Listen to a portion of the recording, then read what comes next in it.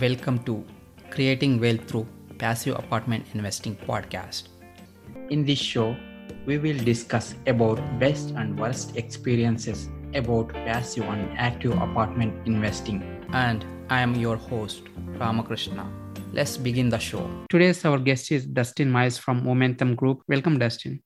Thank you for having me. Appreciate it. Sure. Thank you very much, Dustin. And a little bit about Dustin. Dustin is one of the founders of Momentum Multifamily. He focuses on the strategic direction, acquisitions, and asset management of the company. After college, Dustin started his real estate career by flipping houses and purchasing rentals with an eye to go bigger. He began his multifamily career in 2012 by investing passively in 2 deals and syndicated his first deal in 2014 and raised over 1.6 million for the purchase. He had syndicated 11 apartment deals worth over 125 millions and have raised over 30 millions in equity. In 2019, he raised over 10,000 for charity and was elected to his first non-profit board, Cancer Care Services. He helped started a multifamily meetup that he co-hosts in Las Colinas called Momentum. So with that, Dustin, would you like to add anything? Yeah, I mean, I can add a few things, but other than, multifamily and all that, enjoy running, play soccer, like hanging out with my son, and I like being outdoors and hiking and all that. We just got back from Colorado. We were in Colorado last week. Awesome. How was that experience? It was good. Yeah, I'm in Texas, and so it's in August. It's hot, and so it's nice to go to Colorado. We saw temperatures, as low as in the 40s, so between 40 and about 75 or so, most of the temperatures, and got some good hiking in, and did what did we do?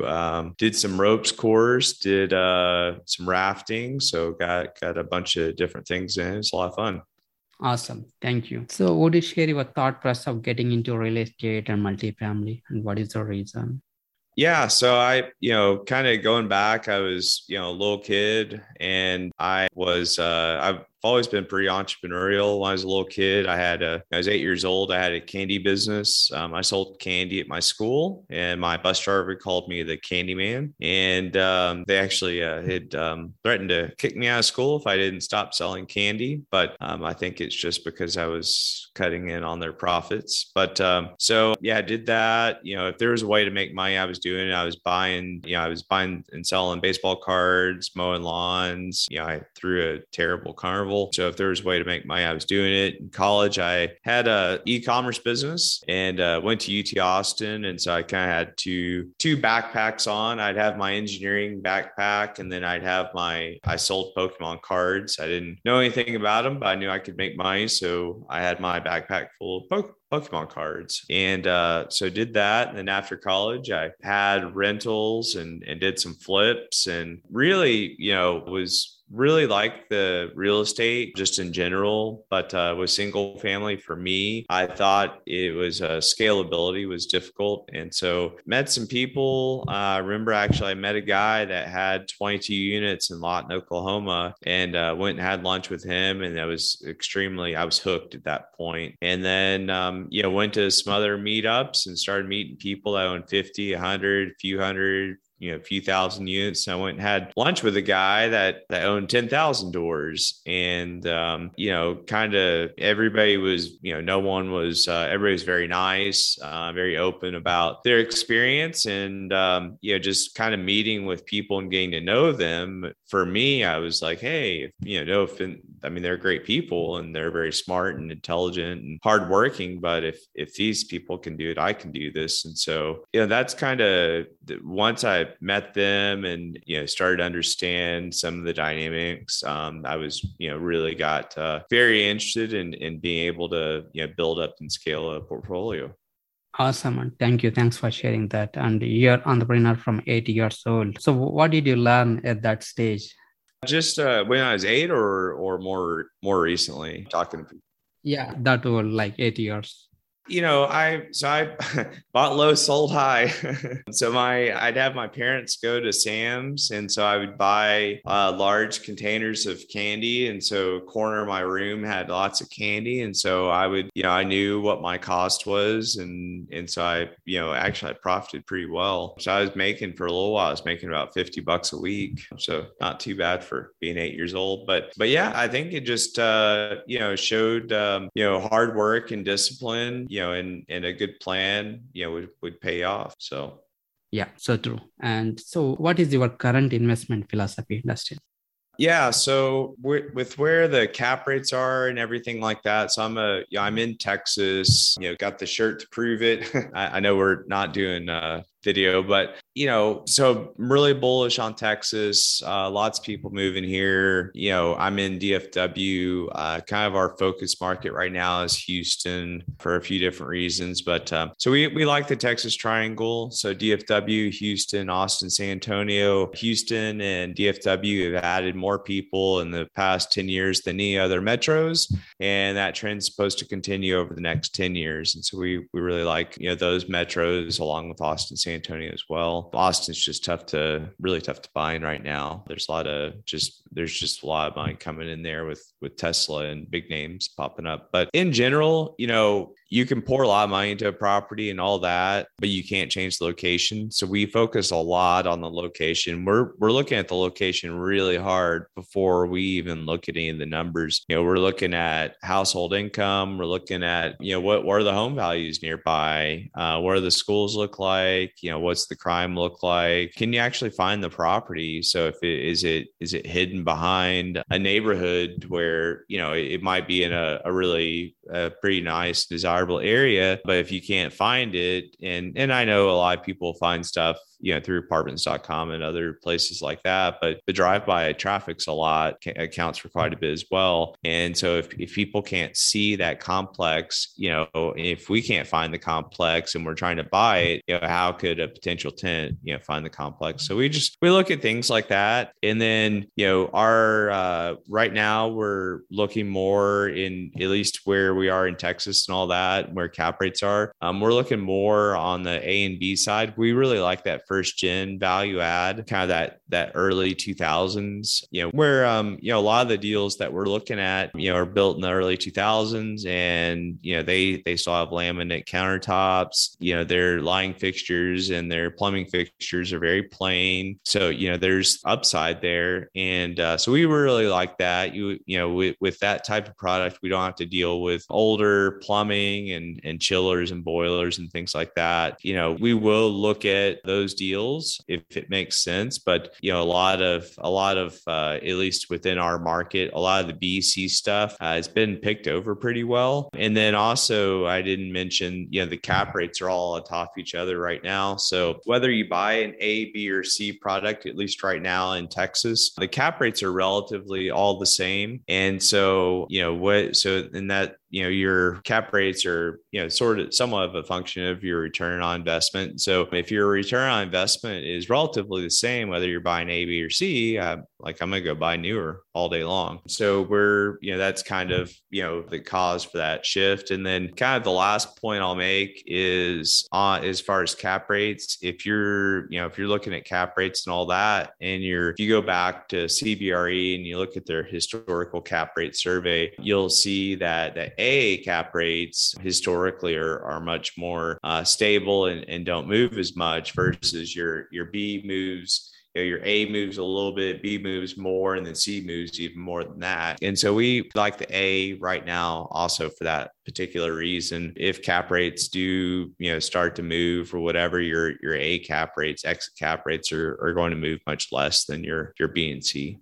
Yeah, thanks for sharing that, and thanks for sharing more about cap rates and why you're choosing A-class properties. Yeah, that's great information. And would you share your breakthrough moment?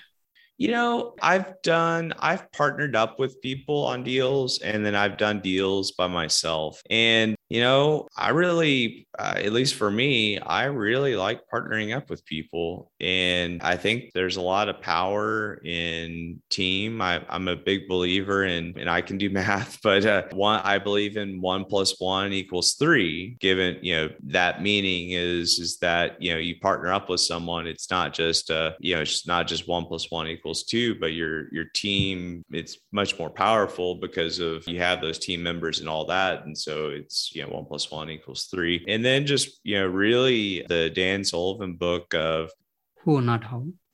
yeah, who, not how. Thank you. So, but, just, not, there's always a little bit of a leap of faith. Nothing is 100% and all that. But I believe if you got a good team behind you and you have a lot of, resources and folks that have a lot of experience that you can reach out to, that can make all the difference in the world. Sure. Yeah. Thank you. Those are great points. And initial level, you mainly focus on raising capital, right?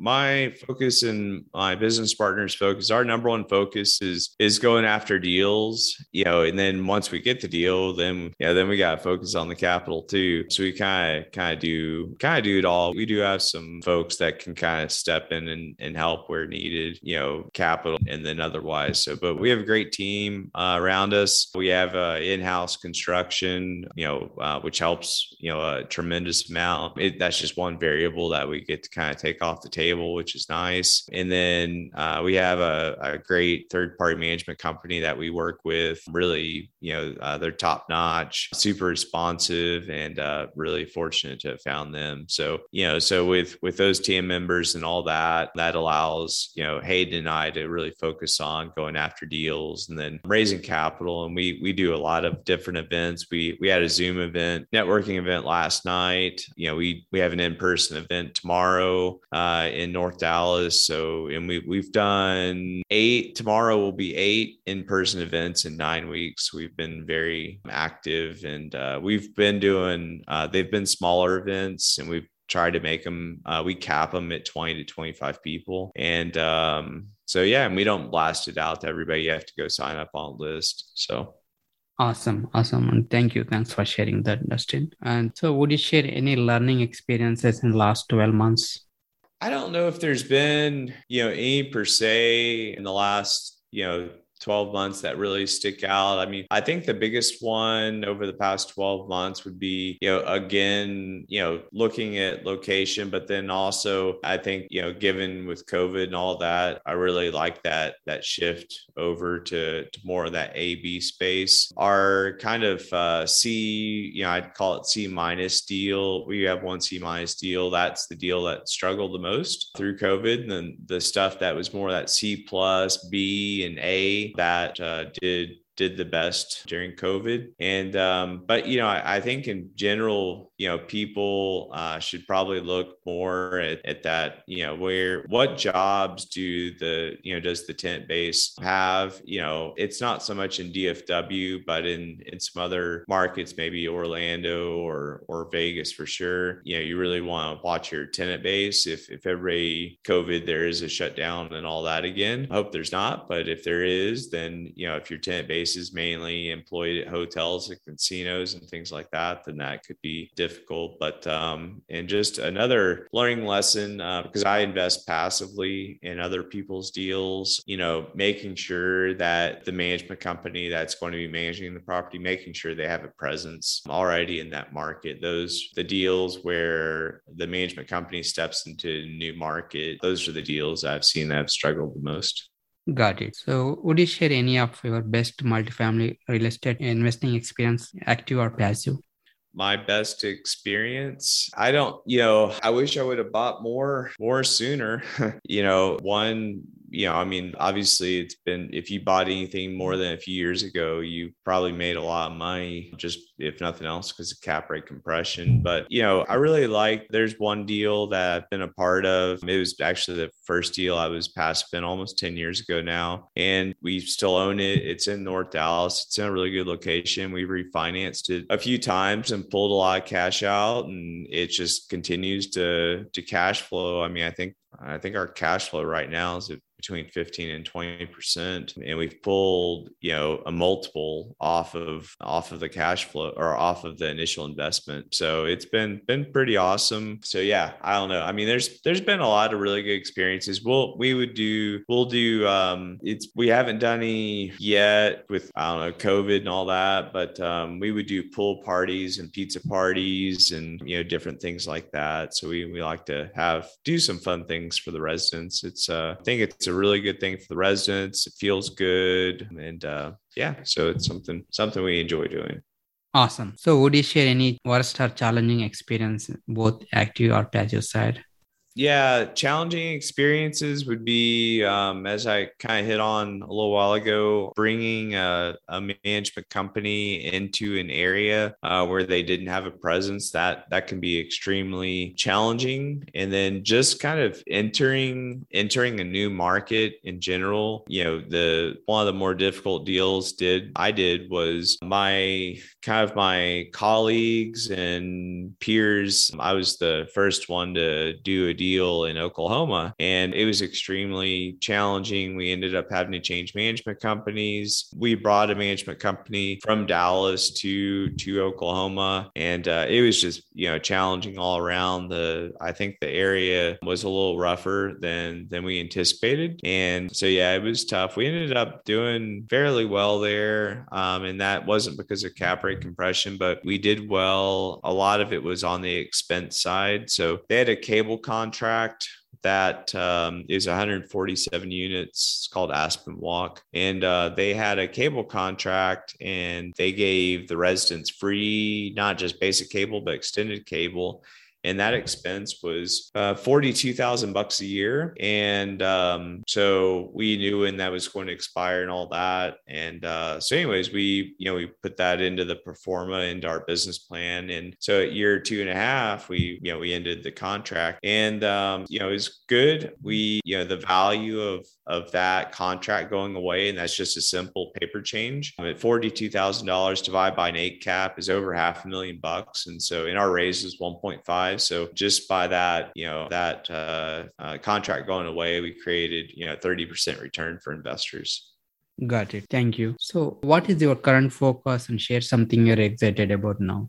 I'm really, our focus is that, the kind of that early 2000 space, and really like that space, really excited about that. It's, we are adding value. I mean, a lot of the deals that we underwrite and we offer on, I mean, we're putting in over $5,000 a door. So we're putting in, some good dollars, and really, transforming the place. So pretty excited about that. I really enjoy meeting with investors and, kind of hearing about their goals and what they want to do and accomplish and all that. And, I hope to be able to, I've helped some folks along the way throughout my career, and hoping to do even more of that.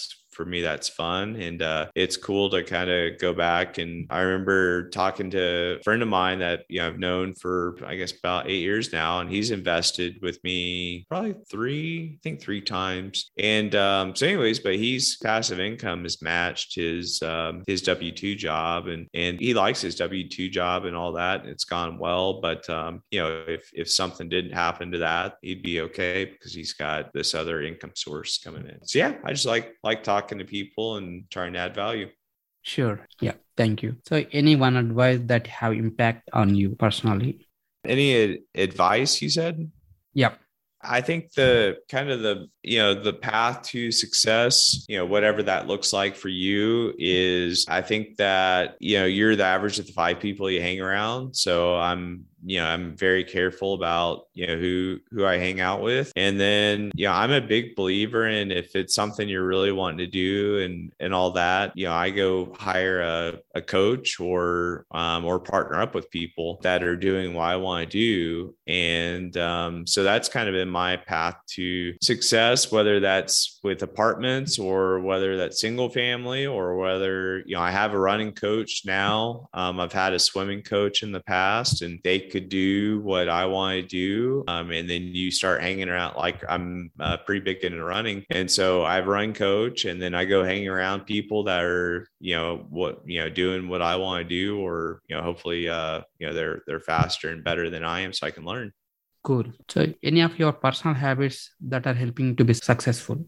Yeah, I think the biggest one is probably just exercise in general. I think there's a lot of positive benefits, not only from a physical standpoint, but also a mental standpoint, and then energy and all that. So I'm a huge proponent of exercise, and so yeah, I would say that. And I mean, while I'm exercising or running, I'm listening to audiobooks, so it's kind of it's a 2-for-1. So being kind of engineering background, I like efficiency, and so that works out pretty well for me. Yeah, net time. And would you share any one personal learning that has played a part in creating massive impact and powerful shifts in your own life?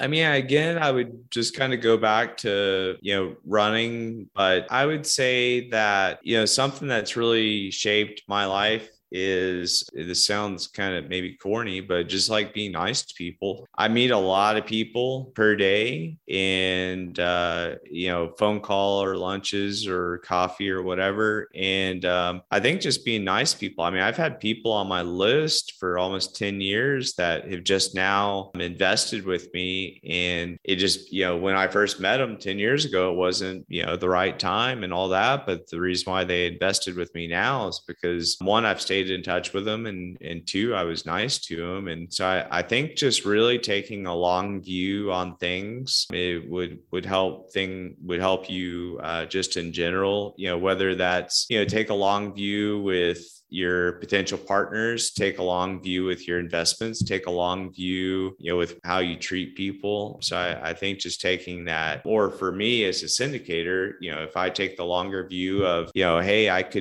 we could be in this deal for 5-7 years, maybe up to 10, what does that look like? And, do I feel good about being in this investment for that long? So we just try to go at it with a more of a, relationship, long-term. We're not transaction based at all. So transaction, in my mind, I think is short term. So we're more relationship based.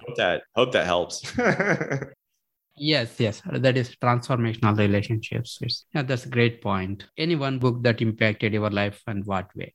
Well, you got a lot of good questions.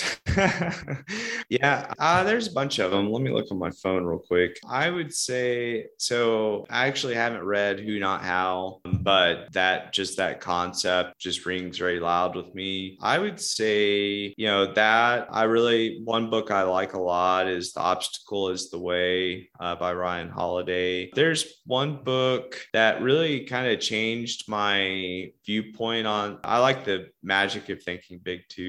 But one book that really kind of set me on the path of like passive income and all that is it's called Your Money or Your Life. I can't remember who wrote it. I don't agree with a lot of the concepts that they have, but it just for some reason, it made a lot of people, it's the Rich Dad, Poor Dad book. But for me, it was that book. And, I guess what set me on that path was, just really trying to evaluate, I don't know, having, just being, having that freedom of time and not necessarily having to worry about, the money coming in and all that. So it's been a long time since I've read that. But for me, that was, really started me towards that passive income route. So I actually didn't start in real estate. I tried a few other ventures, even, besides the candy business and all that. I'd